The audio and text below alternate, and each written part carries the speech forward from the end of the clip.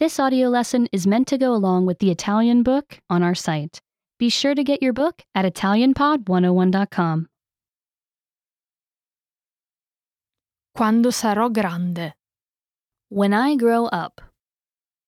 Non vedo l'ora di crescere. I can't wait to grow up. Quando sarò grande voglio guidare.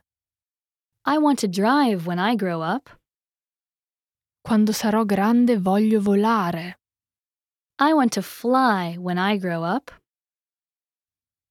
Quando sarò grande voglio suonare musica. I want to play music when I grow up. Quando sarò grande voglio andare a cavallo. I want to ride horses when I grow up. Quando sarò grande voglio scrivere libri. I want to write books when I grow up. Quando sarò grande voglio essere felice. I want to be happy when I grow up. Remember, you can download the book for this lesson and unlock even more great lessons like this. Go to ItalianPod101.com.